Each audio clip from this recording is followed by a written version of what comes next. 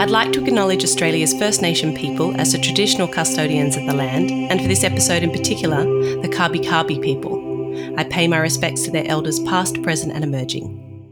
Read the label, see what the label says. You get so much valuable information of a label. It's like when you look at the alcohol content and then ask yourself, why has this wine got 13% and this wine has got 15%? Let's ask yourself these questions and then come back to me and we'll talk about it. This is Over a Glass. I'm Shante Whale. Remon Van De Kerkhof is a name and face you should be familiar with. He has been making wine dreams come true for over 2 decades in Europe and Australia. Today, he goes by the title of Head of Beverage at Sofitel Noosa Pacific Resort. Hi, Remon. Thanks for joining me. Hi, Shante. How are you? I'm really well. I bet it's beautiful and sunny up there in Noosa. How's the day been? It is absolutely beautiful up here. It is stunning. It is absolutely stunning. The sun is shining. It is approximately 25 degrees.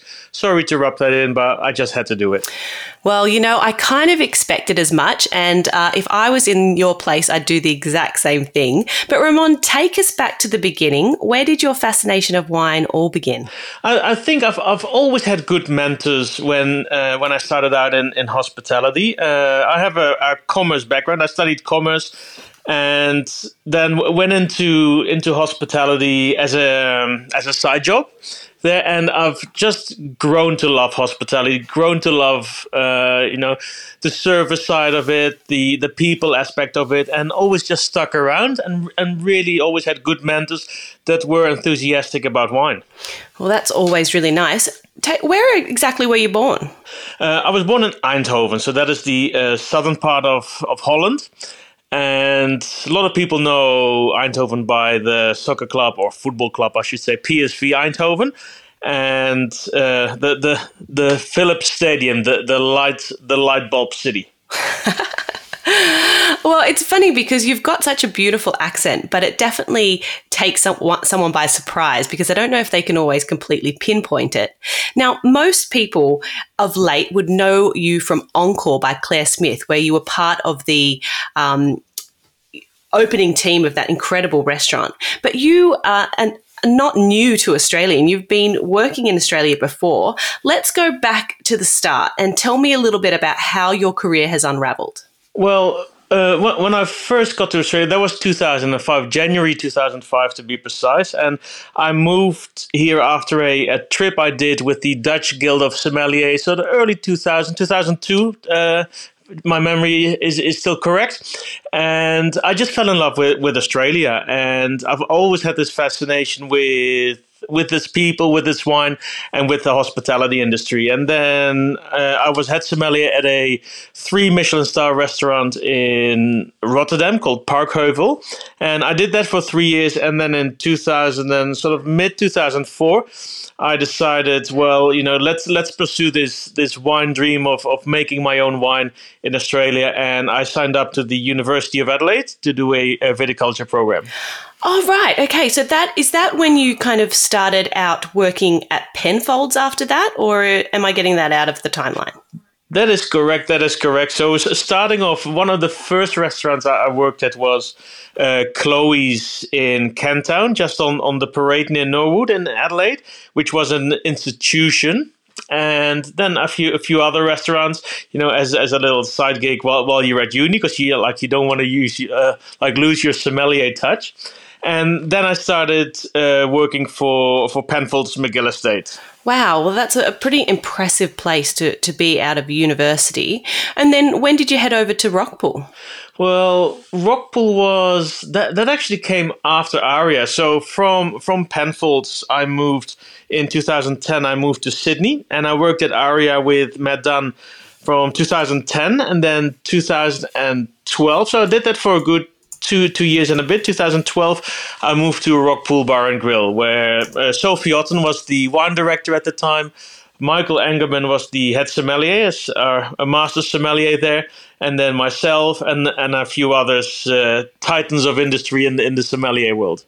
You are 100% correct when you say titans. They are some of the biggest names and most influential sommeliers that have come through that place. What was your time like at Rockpool, and what did you learn from Michael and Sophie? It was just amazing, and up to this date, I still keep in contact with them. And whenever we see each other or run into each other, especially with Sophie when I'm in Sydney, it is like time has stood still. It is always good to have a chat again and to talk about life, talk about wine in that way. And they have just been so influential for me, and I hold them very dear to my heart, both of them. Michael, I still text now and again.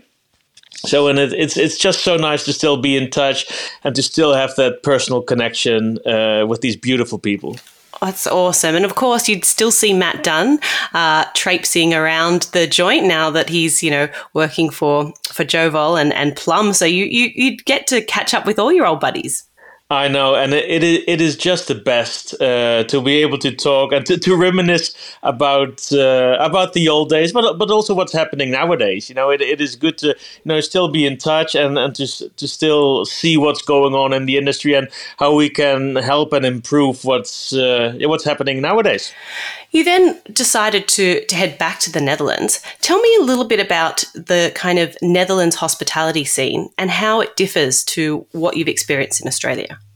It didn't differ that much in a way that still the service aspect is still high regarded. I moved back after Rockpool to the Netherlands, and then I worked at Parkheuvel again in Rotterdam. This time it was under a different owner, but still with 2 Michelin stars.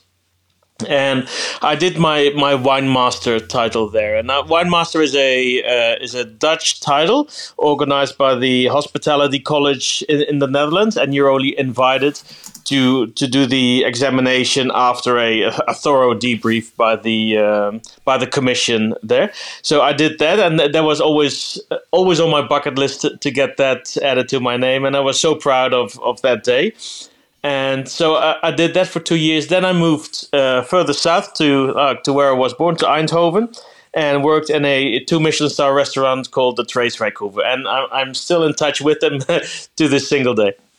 Oh, that's wonderful. I'm glad that you pronounced that, because on paper I wasn't even going to attempt to pronounce that restaurant. I thought, no, I can't do that. That's all right. I thought I'd beat you to it. Thank you for that.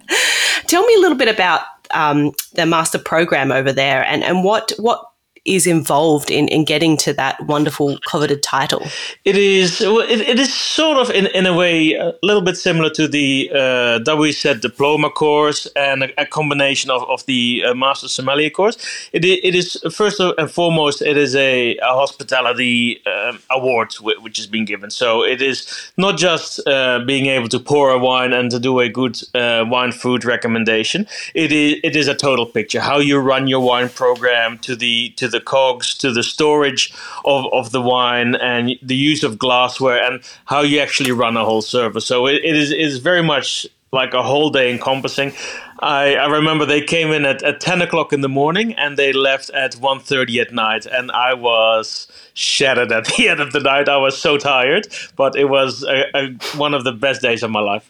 Wow. I mean, I love these kind of programs that really are all encompassing of the job, not just what you're doing, once that 6 o'clock rolls around and you're in service, but all the work that goes into the back of house. And like you said, how you facilitate, all the numbers to get you to that endpoint. I really love programs that understand the job title in that way.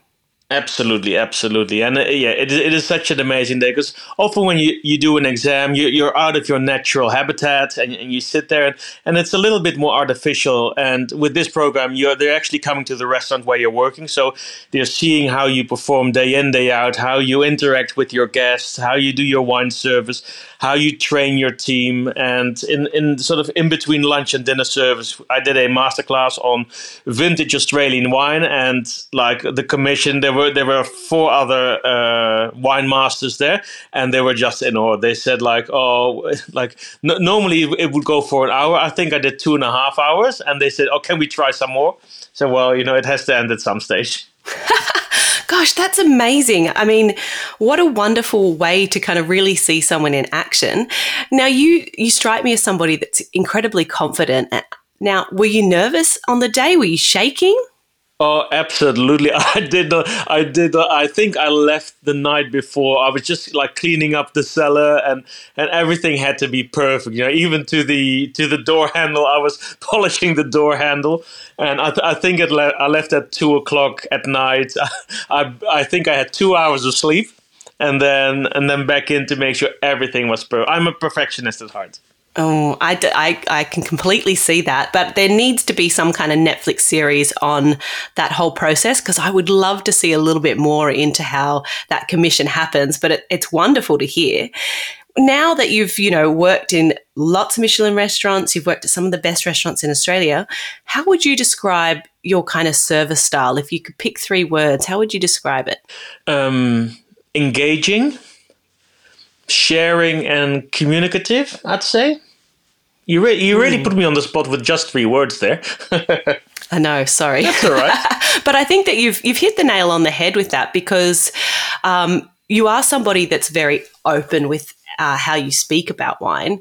The joy comes across. And now I haven't had the luxury of being served by you yet, but when we speak about wine together, I can really see your passion and your love for talking about it with people.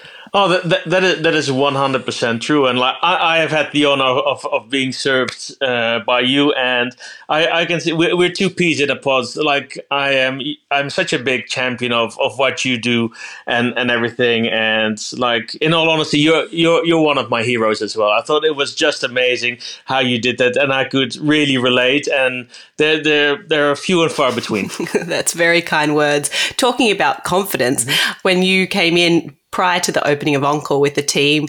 And yeah, there's definitely times that you go, I do this every day, but you had such a good reputation. I definitely had some nerves on that night too, wanting things to just go perfect. So thank you for those kind words. Everything was more than perfect. The honor was all ours. Tell me about how you go about building a wine list. You move to a new restaurant, you always inherit the cellar. So how do you go about making your own imprint with a wine list, using the stock you have? How do you go about, what's the step-by-step process? Well, that's always a really hard one, because especially when it's not your cellar and sort of you're having to, pardon the pun, play with other people's money in that way. And like another sommelier built that cellar up, and there was definitely a vision aligned with making that list. And then every sommelier that comes in, and especially in big venues or big programs, for instance like Rockpool there as well. Trying to make a mark on that list is very hard. It's often easier with a smaller wine list. Probably best example was the Treeswijkhoeve in Eindhoven, where they had a relatively small list, and I could really just very quickly also turn that into something I would really enjoy, and something all our sommeliers that we worked with at the time there enjoyed, but moreover the guest would enjoy. For me, it's all about that guest experience. Wines have to match the kitchen there as well. There's no point if you have a really refined style of food and then you're putting big bombastic wines next to it. So everything has to be in line as well. Yeah, so important that you see what the offering is and what those wines are served beside. I totally agree with you, and it is hard to make your mark, like you said, when you've got to work with what you have. But I think that your style and what you love really comes across. What do you love about Australian wine? Is there some regions that you champion at the moment? Well, like for me, I always say Adelaide's home, as where that is the first sort of city that I settled in, and I still have a lot of good friends there, sommelier friends, winemaker friends, and I love going back to Adelaide, going up to the Barossa, still one of my favorite regions, and probably the region I'm hoping I'm not stepping on any toes here, that have made real strides in moving forward. And of course we still have the glorious big classic Barossa Valley Shiraz, but moving into sort of some newer style wines and really more about refinement, really showing character to the region, really showing terroir, and that is it's just amazing. Yeah, they have changed, and I imagine with your kind of little gap of you disappearing back to Europe and then coming back to Australia, were you pleasantly surprised by the changes that you saw in the Australian wine industry? Oh, 100%, and especially sort of looking back at Barossa Valley, where champions like Fraser McKinley from Semi Odie, Alex Head Wines, they have just really sort of did the nail on the head with looking and classifying almost the region again into different styles and different terroirs, and definitely surprised and really in awe of what they have done. Yeah, I agree with you. Alex Head and the way that he looks at sub-regionality is really done great things for the region. And it's lovely to hear you talk about Adelaide in that way, because it has had its mark on you, with one of your first roles being at Penfolds. Now, you've made the move up to Noosa, which is surprising and fantastic, working with some amazing people at Noosa Beach House. Tell me a little bit about what the decision to get out of the hustle and bustle of the city.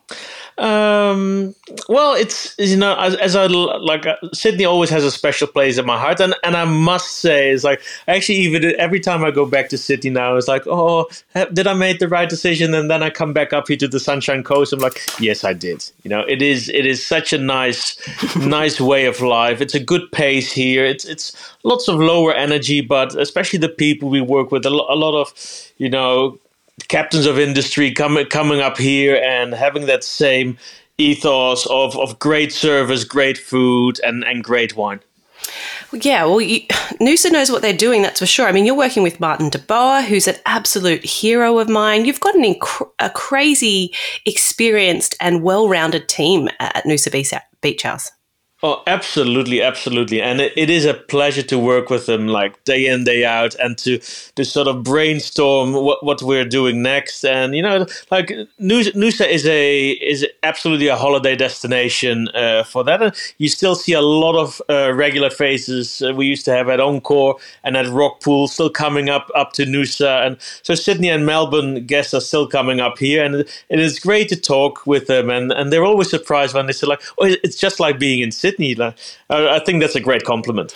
And do you find that the clientele, like you said, are more relaxed? Are they drinking differently? I mean, they might be faces you see in Sydney, but are they requesting different beverages? It's an odd one in that way, especially with the temperatures here. There's a lot more beer. So, and I will admit, I've actually started drinking a lot more beer since I've been up here. There's some great breweries, some great local breweries around here, and some great distilleries there as well. So I've been really tapping into those sources there. But a lot of white wines, sort of fresh Rieslings, and the lighter styles of Chardonnays. But it's good to see, when you get the Melbournians up, always Yarra Valley and Mornington really shoot through the roof. And then, when Sydney comes, the Hunter Valley Semillons tend to take a turn for the best. So it's very interesting to see, and it's like one day is very different to the next. Yeah, that's always nice, isn't it? Tell me about, it has been a bit of a challenging time in terms of staffing. How are you faring for working with people that are serving wine as sommeliers up there?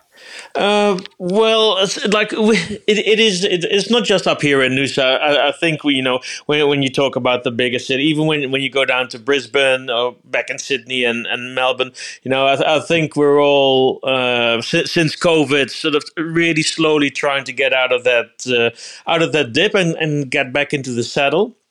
There's a lot of sort of young sort of pioneering individuals really wanting to make their mark and step up, and it's great to see them. It's great to train them, and they're like sponges. They just absorb, and they make you enthusiastic yourself by wanting to share what you know. Yeah, I love that. What do you look for if you're going to hire someone to work in the wine team with you? What are the kind of skill sets that you want them to have? enthusiasm, passion. When I always ask them to talk about a particular wine that they've enjoyed in the last week or so, and get them to chat a little bit about that, and see how well they purvey that, how enthusiastic they get when they're actually talking about it. Like all the other little things, I can train, but enthusiasm has to come from the heart. I love that, because I think that often when you ask such a simple question, tell me about a wine you've drunk recently and why you enjoyed it, a lot of the time, poor sommeliers, when they're on the line, are freaking out thinking about, do I know the technical details and am I going to say something wrong? And it's not any of the part that you're looking for, is it?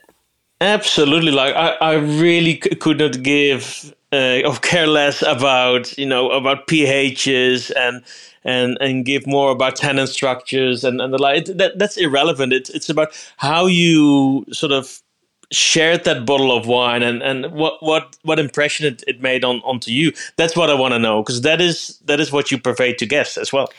And talking about the type of food offerings that you have up there, how do you go about kind of creating food and wine experiences in the restaurant?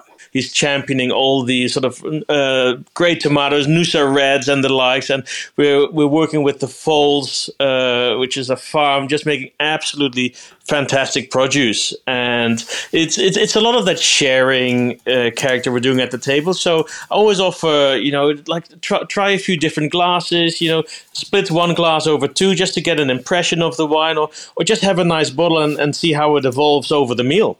That's what I would do normally. Yeah, and there is always, a lot of room to play if you're going to have a glass or something. And I love that you said, splitting a glass. There's always options, it's nicer to be able to try different things rather than having, not always to commit to just, having one style of wine, isn't it? Absolutely, and it's often also a little bit of a health conscious move. A lot of guests, like, they don't want to end the evening on a heavy bottle of wine, or just one or two glasses. And that's the great thing. We've got a beautiful Coravan program which we started, and offering some really fantastic wines. And it's just amazing that you see the excitement of people. And say, I never would have picked that, and it's so great to be able to do that. Run me through, because I don't think we've ever spoken on the podcast about what the Coravan kind of program has done for serving in a restaurant. Can you just give us a little brief insight into the Coravan system? Well, with Coravan, I think it's probably one of the greatest inventions in the wine industry, and allowing the service of more expensive wines, or wines that are not every day. We're doing a fantastic Pinot Blanc from Adam from Elderslie Wines. And it is just amazing. That wine, it's often a hard sell, because then people don't know what either a Pinot Blanc is, or they're like, they have a different comprehension of Pinot Blanc. Doing it by the glass now with the Coravan is just amazing. And usually the bottle doesn't even last a week, but at the end of the week, I sometimes think the wine looks even better than it did when you poured the first glass. So it's an absolutely great invention. Yeah, I suppose that ability to kind of withdraw the wine and let the argon gas kind of preserve it and not let the oxygen kind of taint it allows us to just open wines perhaps that, because of cost, we wouldn't be able to do, because, like you said, it's a bit of a hand sell. And so it's just opened up so many avenues for being able to offer wine by the glass, isn't it, and carafes. Absolutely, and same with the new addition to Coravan for the sparkling wines and for champagne. You can do some great grower champagnes by the glass, and with the preservation system, keeping the CO2 in the wine, it's just fantastic. It's the best invention ever, since sliced bread, of course. I tend to agree with you, but there was a little part of my heart that just died when I realised that I wasn't able to drink some of the flat champagne that was left over after a day. I was thinking, but I look forward to my flat champagne. Some of those beautiful champagnes like Krug, I would drink, happily still in a Chardonnay glass and Absolutely, and I love that you said a Chardonnay glass, because that's exactly what I would do. Perfect. We are like two peas in a pod. I love it. Absolutely. Remon, tell me a little bit about, what you love about your job? What keeps you coming back day in, day out? It's it's guests. I love the interaction with guests, and you see that like guests from all walks of life come in. We have the business tycoons coming in, and the family that has saved up to come to Noosa and just to sit in the bar. Even I love just going into our front bar, which is more of a casual dining. You can come in for a drink, for a nice cocktail, but you can also sit there, have a few little snacks, a nice bottle of sparkling, and watch the world go by on Hastings Street. And it's so nice to just interact with those people and see what brought them up to Noosa and the likes. And that is that is still one of the things I come back for every day. That's nice to hear. I think being at Encore and having people at the top of that wonderful tower, and then now also being in Noosa, you've got guests that are in a pretty happy place most of the time, aren't you? And you're the one bringing them drinks, so they're only even more happy to see you. Absolutely. I've never been at a table where somebody said, "I'm not happy to see you." I love that. That's definitely a perk of the job. Is there a job that you have done over the years which you would love to skip out on if you could just get somebody else to do it? Is there a part of your job that you think, I'd rather not do that bit? I think the word stock take come to mind, but I don't think that's just me. No, I don't think that's just you. I think everybody looms the first of each month thinking, no, it's stock take time. I know, but then again, in every time it's done, and you're like, oh, you've seen what's in the cellar again, and then sometimes, oh, I forgot I had this, and then you get all enthusiastic again, and you're selling it, and then you can't get more. It's like, oh, okay, shouldn't have done that. And I do think that there's sometimes the building blocks of the foundations of learning labels and learning names and connecting with your staff when you're sitting on a cold concrete floor wrapped up with beanies together. It often gets a bit delirious, but you end up connecting in a different way, don't you think? Absolutely. And I've always said, especially with young sommeliers, when you're in the cellar, read the label. Don't just put the wines on the shelves or in their racks. Read the label, see what the label says. You get so much valuable information of a label. It's like when you look at the alcohol content and then ask yourself, why has this wine got 13% and this wine has got 15%? Let's ask yourself these questions and then come back to me and we'll talk about it. Yeah, that's so true. And you're right. Sometimes perhaps what's on the back label, some of them are like these amazing, not just tasting notes, but details about what's in the wine. And some say absolutely nothing. And I definitely used that time to try and pronounce wines correctly because my pronunciation's shocking. And I used to kind of use that moment to say to my head sommelier at the time, okay, let me practice this one. And then... Absolutely, yeah. Especially with French wines. And I've worked with some, especially Australian sommeliers. And then after 3 times trying to pronounce it, they said, just show me the bottle. It's like, okay. Oh, very true. It's definitely a rite of passage. Well, what's next for Remon? What are you excited about? What's coming up for you? Well, like I'm like really enjoying what we're doing here. We're in a good space at the Sofitel.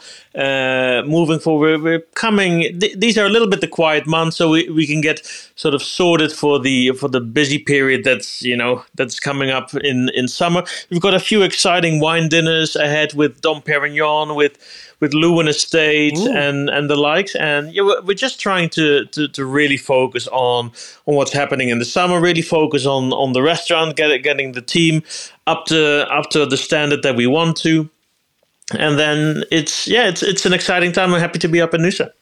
I love that. I'm thrilled for you. I'm sad that it's a little bit further away from me, but to the wine gods out there that organise junkets, I would love to be going on a trip with Remon sometime soon. So if we put that out in the world, maybe we can meet up in one of the great wine regions of Australia sometime. Absolutely. Well, let's just make it happen, Shante. I think we'll have a great time. Let's explore Granite Belt. Oh, I would love to do Granite Belt. That's it.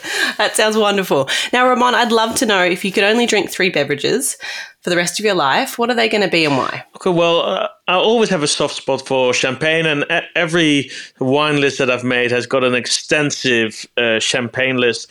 My favorite champagne, I would drink Frédéric Savard L'Ouverture. That is probably the like it doesn't have to be Cristal or Dom Perignon, though even a nice P2 would do the trick. But if I had to choose Frédéric Savard L'Ouverture, that's probably one of my favorite champagnes of all time. A Riesling, preferably from Germany, let's say Egon Müller's Schatzhofberger. And in Chardonnay, I would just do a Tolpuddle Chardonnay. Now I'm interested all whites, but I'm not surprised by the caliber of wines that you've just thrown at me. Well, it's also a little bit. I'm looking outside. I see palm trees. I see sun, and I just envision white. But that's sort of throwing in a Shiraz from Sami Odie as well. But you have to make choices. You do, and you're right. It definitely comes down to the mood and what's happening in your life that dictates what you kind of feel like at the time. Absolutely. There is no such thing as a favorite one. That's very true. We're spoiled for choice. Remon, it has been so lovely to hear from you. I love what you do. I'm thrilled about all the possibilities up there at Noosa. They're very lucky to have you. And I've really enjoyed getting to know you and a little bit more about your background, because I knew you worked at all these amazing restaurants, but I didn't know the timeline of how they happened, and I'm thrilled to hear a little bit more about it. Beautiful. It has been an absolute pleasure talking to you as well, and I think this whole Granite Bell date should just go ahead. I think so too. I'm going to send you an email. We're going to sort that out. Thank you for your time, Remon. It's been a pleasure. Cheers to you. Thank you so much, Shante. Have a lovely day. Bye-bye. This is Over a Glass. I'm Shante Wale. Stay tuned for more stories from the world of wine and drinks. Listen in every Thursday on your podcast app. Follow us on Instagram at overaglasspod and contact us at overaglass@deepintheweeds.com.au.